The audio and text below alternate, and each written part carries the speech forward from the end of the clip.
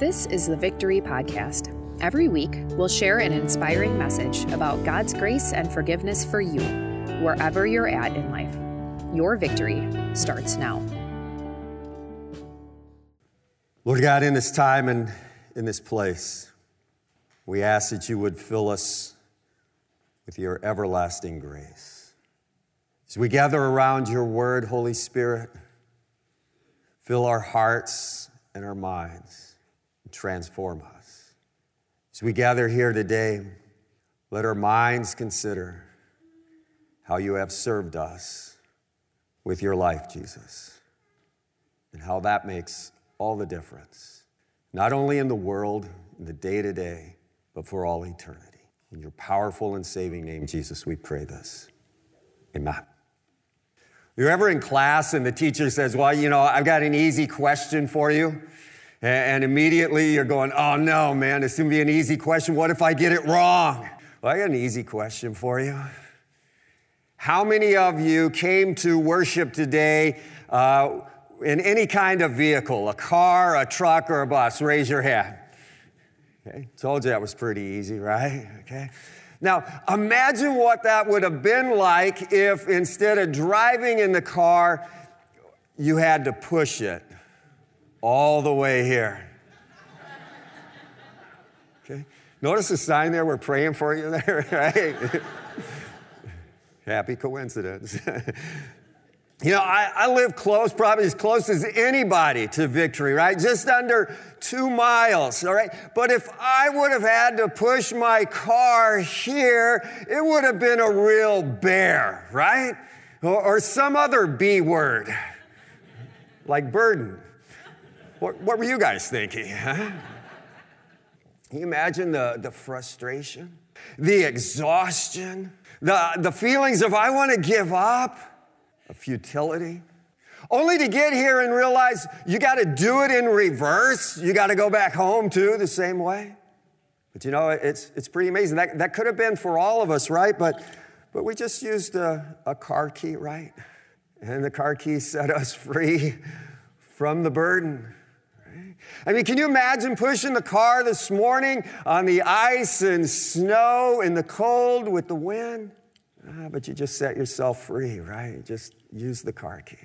What about in the summertime? July, August, 80 degrees at 8 o'clock, 100% humidity. Those days are coming. What if we didn't use the car key? And we push the car all the way here and all the way back.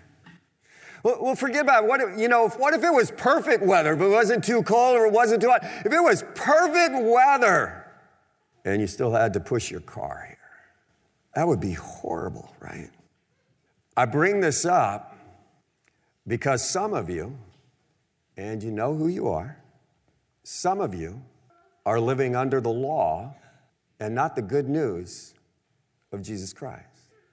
Some of you are living under the law instead of the gospel. I just want you to know, though, if you're living under the law, I have some exciting news for you.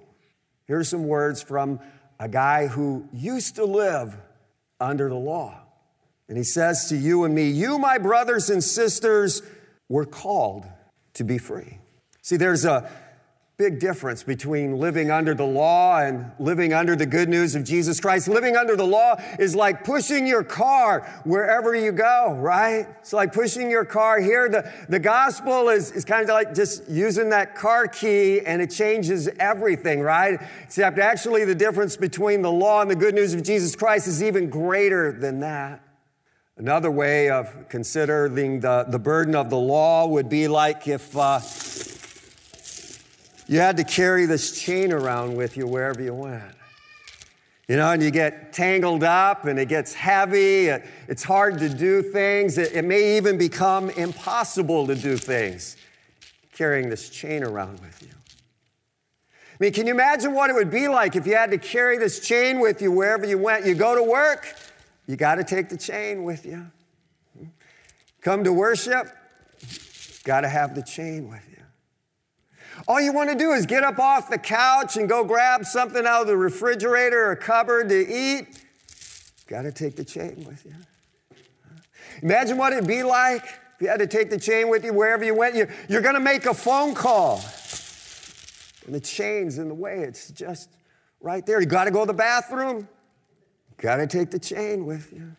Some of you don't have to imagine what it's like because you're carrying the chain with you right now. Maybe it's the chain of addiction, chain of animosity, chain of envy. It goes with you wherever you go. Chain of frustration, chain of fear. Wherever you go, it's there. Chain of jealousy, chain of lack of self-control, chain of lust. The chain of being a people pleaser is holding you down. The chain of revenge, chain of regret, chain of shame, the chain of stress, chain of anxiety. You just can't get away from it. It's there. The chain of secrets. It's a heavy burden. I know by personal experience. It's heavy. Sometimes things in life are really heavy. But I want you to know that Jesus is the key that sets you free. Hebrews 7 says it this way. He, Jesus, sacrificed for their sins, yours and mine, once for all when he offered himself, broke the chains. Another way of saying that is from Hebrews 9. It says, for this reason, Christ is the mediator of a new covenant, that those who are called may receive the promised eternal inheritance, now that he has died as a ransom to set them free, that'd be you and me again, from the sins committed under the first covenant. You're no longer chained to the law. You're no longer in a transactional relationship with God. You're no longer in this relationship that says, well, I did this, so God, you should do this for me. Or I did this, and so I hope you didn't see that, God. You're no longer in a transactional relationship with God. He broke those chains through Jesus Christ. Living in a transactional relationship with God, you're still tethered to the law. Kind of like that game tetherball, right? Right? No matter how far you get away from the pole of the law, you're still hooked up to the law. And the harder you try, the faster you go, the closer to the law you actually are. And it's tough. The chain game to the law sounds like this. I should have. I could have. I ought to have. I always mess up. I never do anything right. In our relationship with God, it's not based on us and our works. It's based on Jesus and his perfect works in our place. God doesn't keep score with us anymore. You see, Jesus is the key that sets you free. Ephesians 2:8-9 says this, for it is by grace you have been saved through faith, and this not from yourselves. It is the gift of God, not by works, so that no one can boast. I used to coach basketball, and people would say, it really doesn't matter if you win or lose. And I'd say, then why do they keep score?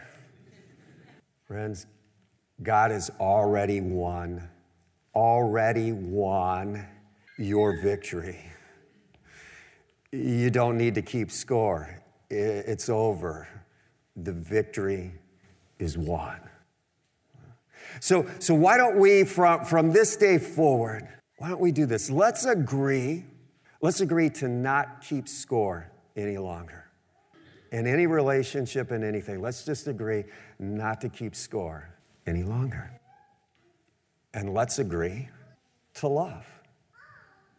From a guy who was just embedded in the law, who was out to show that he was better than everybody else, that was ripping on everybody else so they could look bad, so that he, in his own mind anyway, would look good. But then he was set free by Jesus Christ.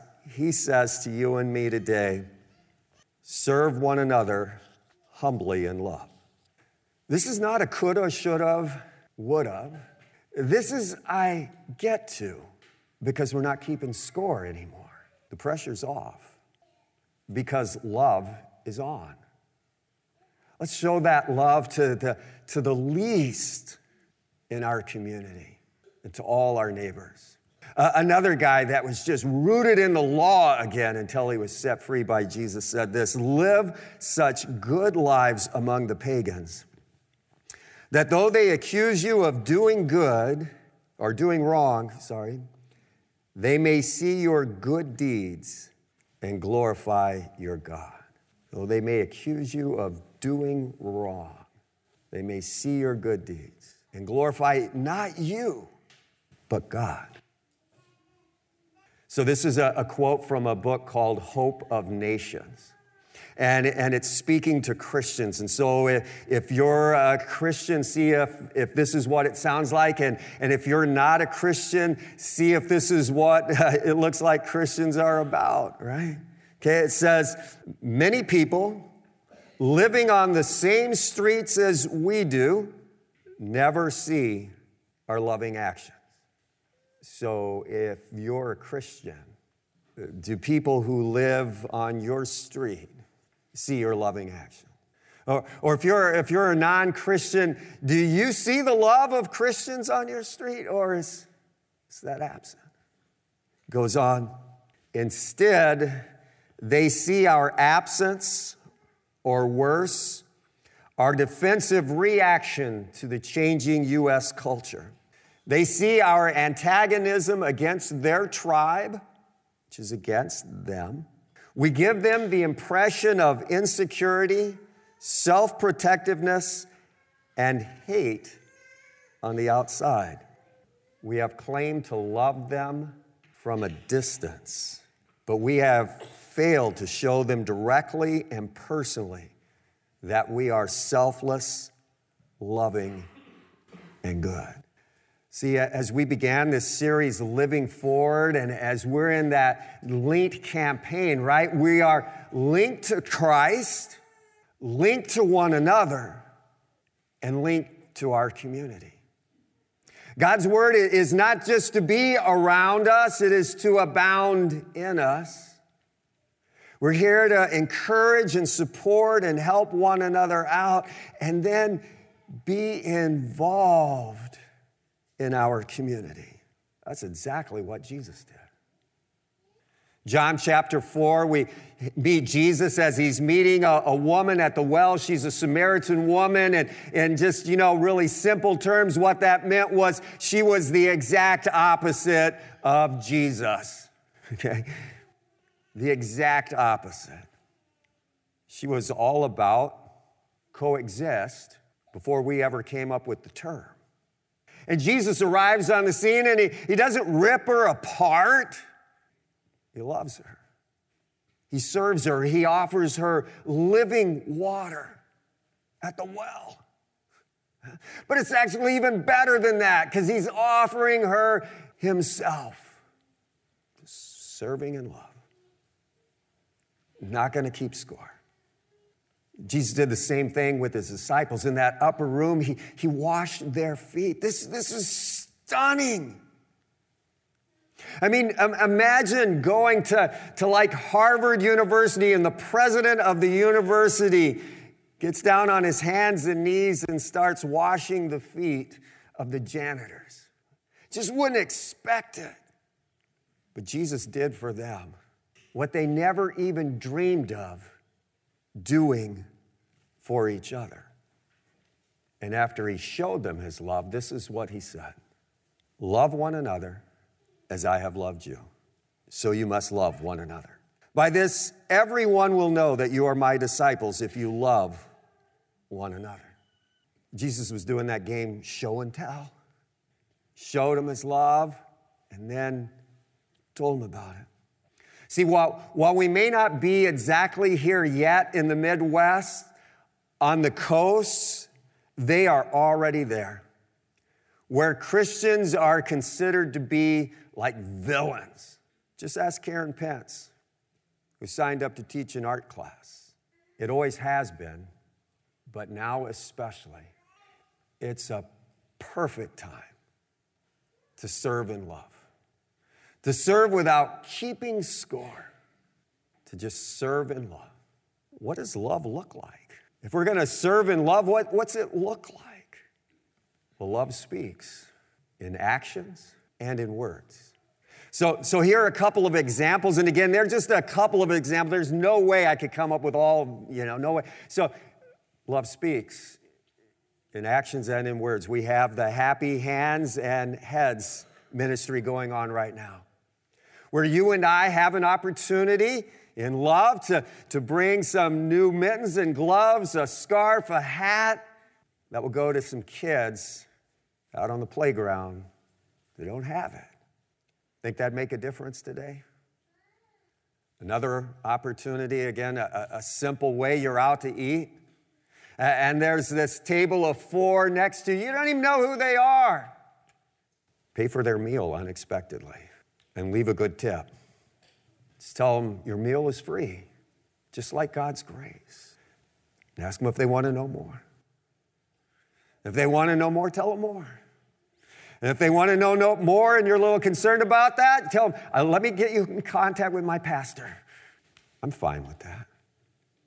What's love look like? Donating food and clothes to a shelter. Serving at a shelter. Over the course of the next couple of weeks, what Love Speaks, we're going to roll out our Grace in Action ideas, where we're going to give you opportunities to do planned acts of Christian kindness. And that might be as an individual, that might be you and your family doing it together. It might be you and your small group doing it.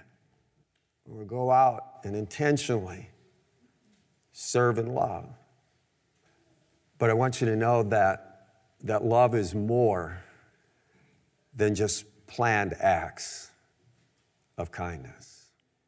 It's giving of yourself. Generosity and making yourself available for other people. We have a number of examples right inside our own congregation here of where some of you have dropped everything to help and support others. Not just in the good times, but in the really bad times. I'm so humbled by your love. Thank you for those examples. See, friends, imagine, since we don't have to keep score, imagine if we lived as citizens of heaven, since we are, instead of just citizens of the earth. Imagine what it would look like if, when you and I made our day-by-day steps and walks through life, we would see other people just as Jesus saw the woman at the well. Just as Jesus saw the disciples in that upper room, just as Jesus sees you and me right now. Imagine what it would be like if tomorrow when we went to work, we went and served those who so often are serving us. So here's your assignment for the week.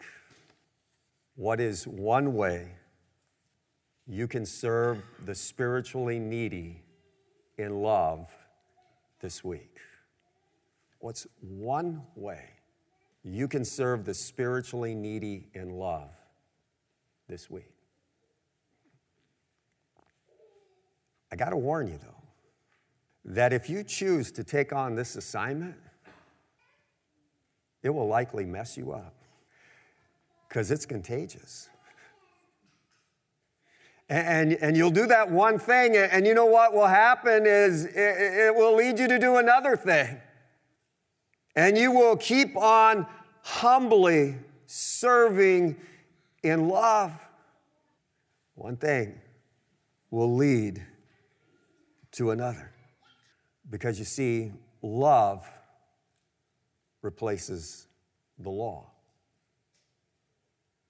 And love moves us to serve one another. And how does that happen? It all happens through the unconditional love of Jesus, who in his great love for us leads us to serve. Because you see, Jesus is that key that sets you free. Okay? Let's pray. Lord God, as we gather here today and kind of focus in on the songs and the reading and the message, and we think about Jacob getting ripped off in his service and everything, and I just kept serving in love, and we think about you, how you serve fully and completely in love always, and how sometimes we still rebel against that, and how you already won the victory for us, so we can relax. Pressure's off. No scorekeeping. Just love. Jesus, thank you for loving us and pouring your love out on us. We ask for your grace in this, that you would pour out your love now through us this day and every day. In your name, Jesus, who has set us free, we pray. Amen.